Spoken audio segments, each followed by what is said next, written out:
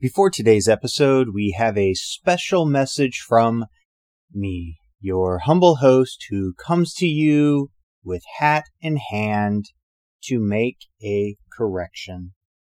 That didn't take long, did it? Well, last week I shared the story of the bugle call taps, a story that I have read in multiple sources and have also heard repeated more than once during my time in the Army. Apparently, that story is just that, a story. Right after I published last week's episode, I was listening to one of my favorite history podcasts. Oh, and as an aside, by the way, if you visit the podcast website, www.ghostofarlingtonpodcast.com, you can find a list of my favorite podcasts in the My Playlist tab.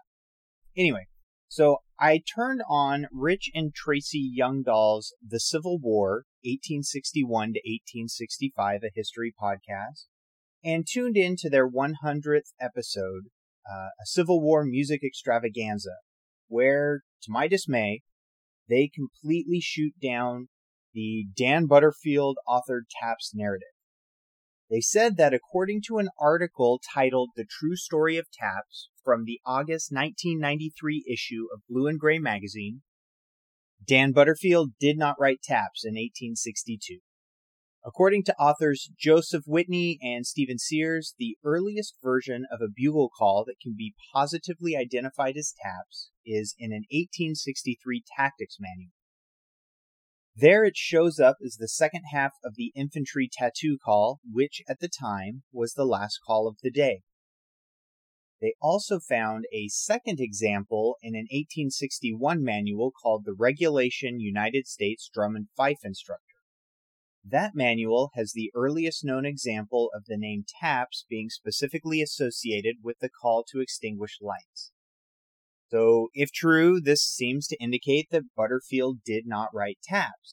But Rich and Tracy do go on to say that we can credit Butterfield with leading the post-war Army board that, for the first time in U.S. military history, did standardize the official manuals for the fife, drum, and bugle, which guaranteed that Taps would be the official call for lights out.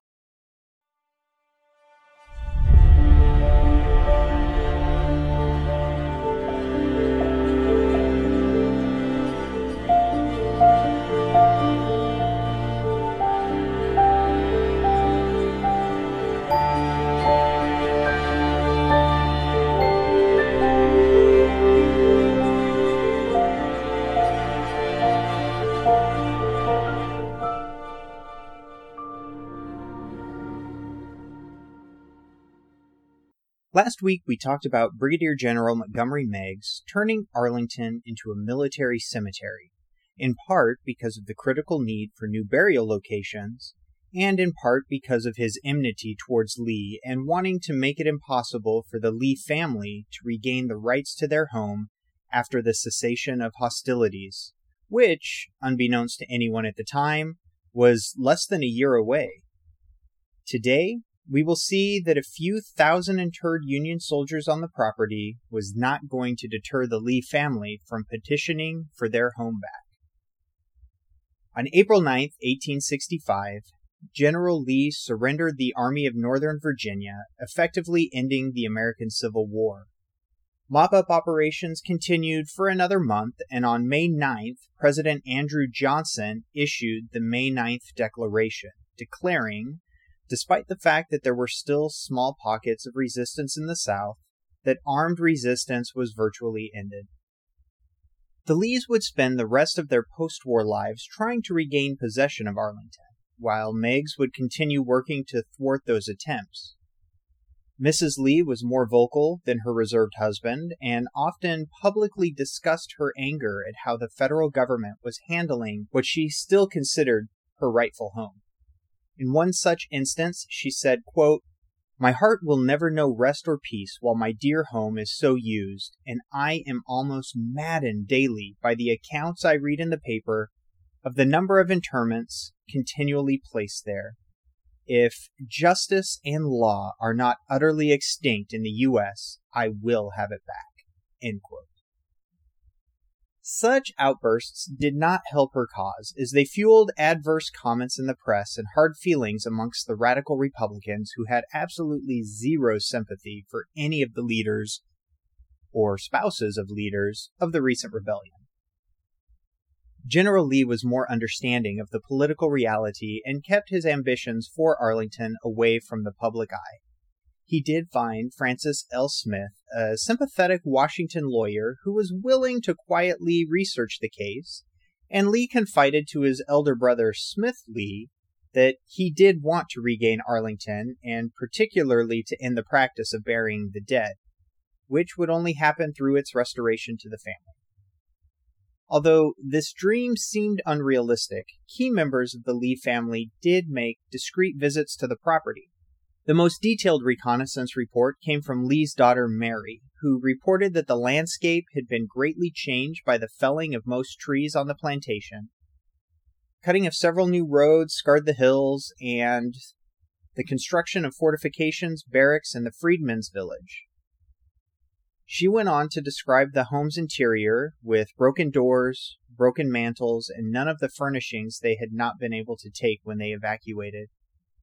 She finished her report mentioning the cemetery, which stretched out for acres and acres, and concluded her letter saying, quote, "It was a very trying visit, more painful than even I expected.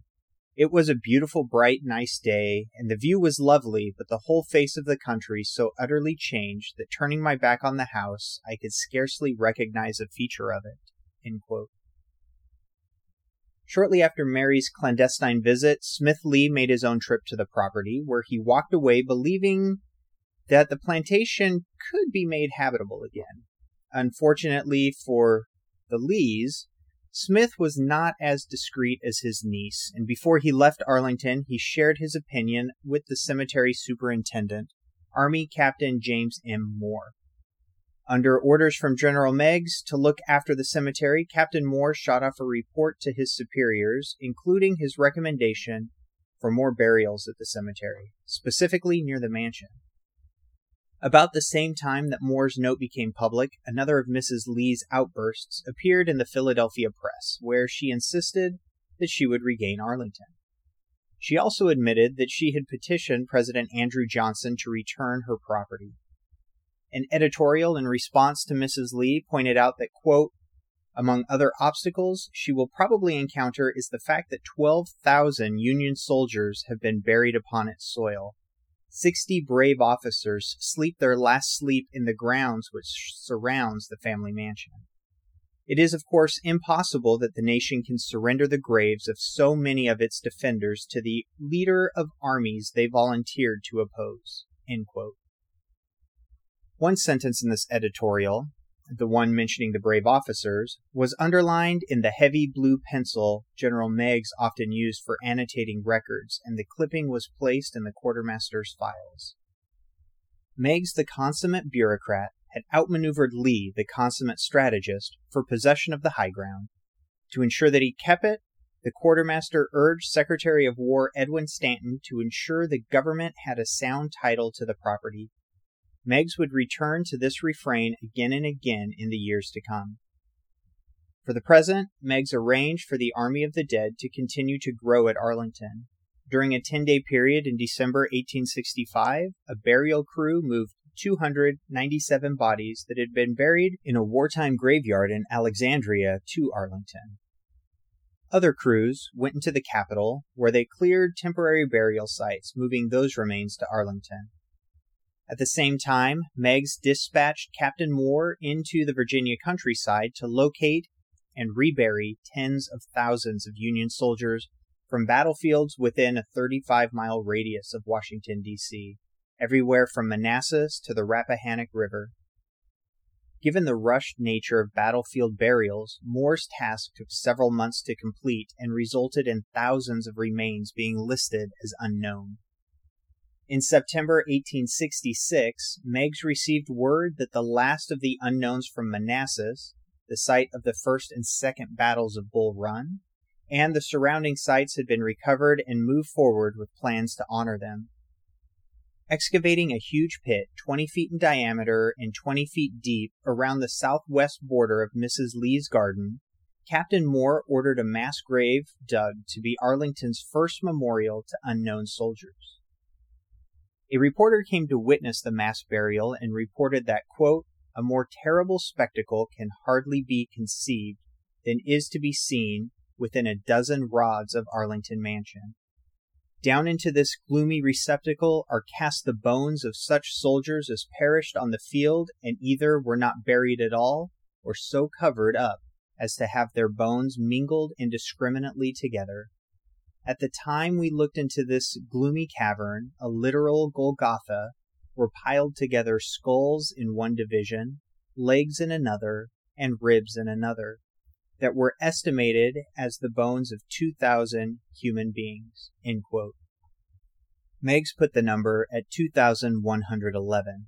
When the mass burial was complete, Meigs, a skilled architect, designed a stone sarcophagus to be set over the pit and had an inscription carved into the face of the monument. Quote, "Beneath this stone repose the bones of 2,111 unknown soldiers gathered after the war from the fields of Bull Run and the route to the Rappahannock. Their remains could not be identified, but their names and deaths are recorded in the archives of their country, and its grateful citizens honor them as of their noble army of martyrs. May they rest in peace. September, A.D. 1866. End quote.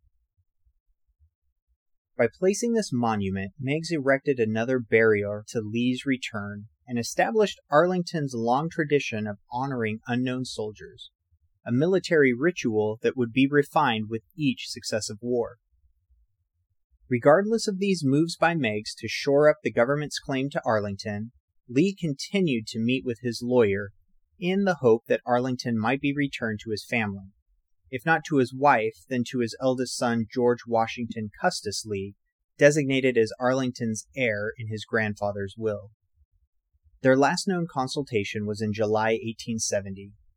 The question of Arlington's ownership was still up in the air when Robert E. Lee passed away on October 12, 1870, at the age of 63 in Lexington, Virginia, where he was serving as the president of Washington University. Within weeks of her husband's death, Mrs. Lee petitioned Congress to form a joint committee to examine the federal claim to Arlington, disclose the number of graves there, and report on what terms a suitable spot for a cemetery could be purchased in the neighborhood and the probable cost of moving the remains. The resolution was introduced by the politically tone-deaf Kentucky Democratic Senator Thomas Clay McCreary, and produced a torrent of protests from the Republican-dominated Senate. Senator George Franklin Edmunds, a Vermont Republican, labeled the resolution as repugnant to notions of justice. Regardless of Edmunds' warning, McCreary not only introduced the resolution, but took the time to eulogize the late Confederate general and ask, was he not a hero? McCreary's colleagues in the Senate, several of whom had served as officers in the army opposing General Lee, spent the next hour answering that question in the negative. Nevada Senator James Warren Nye, who had been particularly close to the late President Abraham Lincoln, described Mrs. Lee's petition as an insult to all who had been killed for the cause of the Union, and refused to disturb these dead to make room for a traitor's widow. Realizing his mistake a little too late, McCreary tried to withdraw his resolution, but his opponents insisted on a vote, and the petition was soundly defeated, 54-4. The debate on the Senate floor helped elevate Arlington's status from a potter's field created in the heat and desperation of war towards a cemetery hallowed in the national imagination and a symbol of honor and sacrifice. Some of the words being thrown around included the sacred dead, the patriotic dead, and martyrs. Nobody was going to yield that piece of ground without a fight. Meigs' preemptive occupation of Arlington was working. In the years following the war, the number of troops stationed at Arlington was reduced, but those who stayed reinforced Fort Whipple, one of the 6 Army forts constructed on Arlington's Heights. Covering 256 acres of the original property, Fort Whipple was eventually renamed Fort Myer and is still there today. By the time Mrs. Lee petitioned Congress, Arlington held 16,000 graves and was suffering a decline as it gained in prestige. Weeds moved in, the mansion leaked, the burial mounds sagged as coffins decayed, and wooden headboards rotted and fell away. The Grand Army of the Republic, an organization that had become a powerful advocate for veterans following the war, complained about the cemetery's appearance. In response to the complaints, the Quartermaster Department began tending to the grounds, tidying the paths between the graves, patching up the old house, which would continue to leak for years, and introduced the now ubiquitous white marble headstones. The wooden headboards cost between $1.25 and $1.50 each, but they had to be repainted regularly, and even when properly maintained, were not expected to last more than 5 years. With his usual attention to detail, Meigs researched and estimated it would cost more than $1 million to install marble headstones at each grave. In an effort to save money, Meigs proposed that instead of marble, galvanized iron markers should be used. At $2 a pop, these new headstones would not cost much more than the wooden markers and would last for decades. Several of these iron markers were ordered, but proved to be unsightly, difficult to read, and maligned by nearly everyone except the frugal Meigs, who held out for his iron markers for nearly 3 years, until pressure from the Grand Army of the Republic convinced Congress, who approved the $1 million needed to purchase marble markers. During these post-war improvements, 1,000 former slaves still lived in the Freedmen's Village, transforming their temporary refuge into a permanent settlement mainly because they had nowhere else to go. Some of the occupants had managed to purchase their 5 or 10 acre plots of land after the war, while many continued to rent their plots from the government for a nominal fee. A platoon of 30 soldiers from the 107th Regiment of the U.S. Colored Troops kept the peace in the village and prevented outsiders from hassling the residents. Former slaves, such as James Parks, continued to live and work at the cemetery. Parks in particular would remain at the cemetery for decades to come. Other freedmen worked as cemetery gardeners, laborers, and teamsters. Many grew their own produce to sell at markets in the capital as they had done during plantation days. This village was an additional hurdle the Lees would need to overcome if they were to regain their property. In June 1873, Mrs. Lee visited Arlington, more than a decade after she left the plantation. Accompanied by a friend, she rode onto the property in an open carriage and toured the grounds for 3 hours. She never got out of her coach, but did ask for a drink of water from the Arlington spring. Someone brought it to her along with a handful of flowers. Following the drink, she drove away. Mrs. Lee said the only good thing that came from her visit was having no desire to ever return. The change was so complete that Arlington in no way resembled her former home. Mary Custis Lee died in Lexington, Virginia, 5 months later at the age of 65. She was laid to rest beside her husband on the Washington University campus. With the death of their matriarch, the Lee family's hopes for Arlington fell on the shoulders of Robert and Mary's eldest son, George Washington Parke Custis Lee. For Custis Lee, gaining the estate was partial filial obligation and part self-interest. He had no inheritance beyond the property at Arlington, now encumbered by thousands of graves, a crumbling manor house, a military outpost, a refugee village, and what seemed like an unshakable federal claim of ownership. Custis himself was nothing if not his father's son. He attended the U.S. Military Academy at West Point and graduated first in his class in 1854 while his father was the school's superintendent. He entered the Army Corps of Engineers as his father had done, and resigned his commission at the outbreak of the Civil War and joined the Confederate Army. Within months of his mother's passing, Custis resumed the campaign for Arlington, returning to Congress with another petition. This time, the petition went forward without the inflammatory suggestion that Arlington be cleared of graves. Instead, while acknowledging the realities at Arlington, he asked for an admission that the property had been taken illegally and requested just compensation for it. No exact dollar amount was mentioned, but he did offer to give up the title to Arlington in exchange for a settlement. His expertly argued petition, which ran to 6,000 words, strongly suggests that he was getting advice from Francis Smith, the attorney who had tried to help his father. As part of the argument, Custis referenced that when his mother had sent an agent to pay the tax levied on Arlington, that agent had been turned away and the money rejected. Custis now claimed that recent Supreme Court rulings invalidated any government claim to Arlington. Simply put, Mrs. Lee's good faith attempt to pay the tax was the same as if she had paid it. Custis Lee's petition went to the Judiciary Committee and was left to languish for months. Congress remained sharply divided along regional lines, and Montgomery Meigs was still very active as the Quartermaster General and once again took up the call for the government to make sure its title to Arlington could stand up to scrutiny. Meigs needn't have worried. The petition quietly died in committee without ever coming up for debate. Following yet another defeat, it is possible that Custis would have given up on his efforts to regain Arlington if not for several signs that the political situation in the United States was beginning to change and the icy relations between the North and South were beginning to thaw. Going back a few years, on May 30th, 1868, the nation celebrated its first official Decoration Day, the precursor to Memorial Day. Timed to coincide with the blooming of spring flowers, the commemoration was established to honor America's war dead.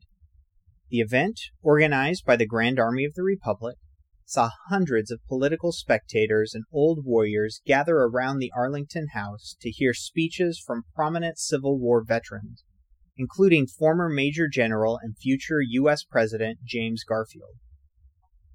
Following the speeches, the large crowd moved to the tomb of the unknown Civil War dead, decorated with garlands and flags, and then throughout the cemetery to decorate all of the graves, except those of the few hundred Confederate POWs who had been buried there. Conspicuously absent from the solemn service were any Confederate veterans who had been expressly barred from attending the ceremony.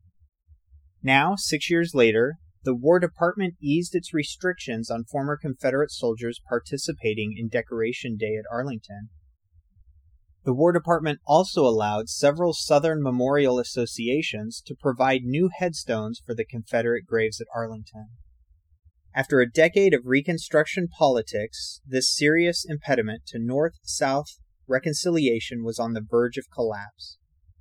In the tightly contested presidential election of 1876, Ohio Governor Rutherford B. Hayes, a Union general who had been wounded during the war, was elected under the promises to appoint a Southerner to his cabinet, withdraw federal troops from South Carolina and Louisiana, and to finally reunify the North and South. Hayes won the White House by a single electoral vote, and though it wasn't known at the time, he sympathized with the plight of the Lee family. He visited Arlington in 1866 while serving in Congress, and later confided to his wife that General Lee had received the severest punishment of any Southerner, quote, expelled from such a paradise, and it made a graveyard for 12,000 rebel and loyal dead, end quote. Almost immediately after Hayes's inauguration, Custis Lee renewed his petition for Arlington yet again, this time through the Circuit Court in Alexandria. In the 3 years since his last failed attempt to regain Arlington, Custis had hardened his legal position. Instead of just asking for monetary compensation, he now asserted his ownership over the property and asked the court to evict all trespassers who had occupied it since the 1864 tax auction. After some finagling by the government, the case moved to the U.S. Circuit Court for the Eastern District of Virginia, where Judge Robert W. Hughes, appointed to the bench by President and hero of the Civil War Ulysses S. Grant, would hear the case. Arguing the position of the government, U.S. Attorney General Charles Devens, a thrice wounded Union officer and national commander of the Grand Army of the Republic, filed a motion to dismiss Custis Lee's suit. Devens reasoned that the government had lawfully acquired Arlington by an act of Congress and presidential order, had held the estate for more than a decade and was using it as public property of the United States in the exercise of their sovereign and constitutional powers as both a military station and a national cemetery. As these uses were clearly laid out in the certificate of sale, Devins further argued that the court had no jurisdiction to hear Custis Lee's case. Months of legal maneuvering followed, and when all was said and done, Judge Hughes decided that the case would go forward, ruling, quote, "The right of every citizen to a judicial determination of a controversy affecting his liberty or property will not be denied at this day in this country," end quote. Hughes ordered a jury trial, and Lee's suit, argued by Francis Smith, was decided after a 6-day trial.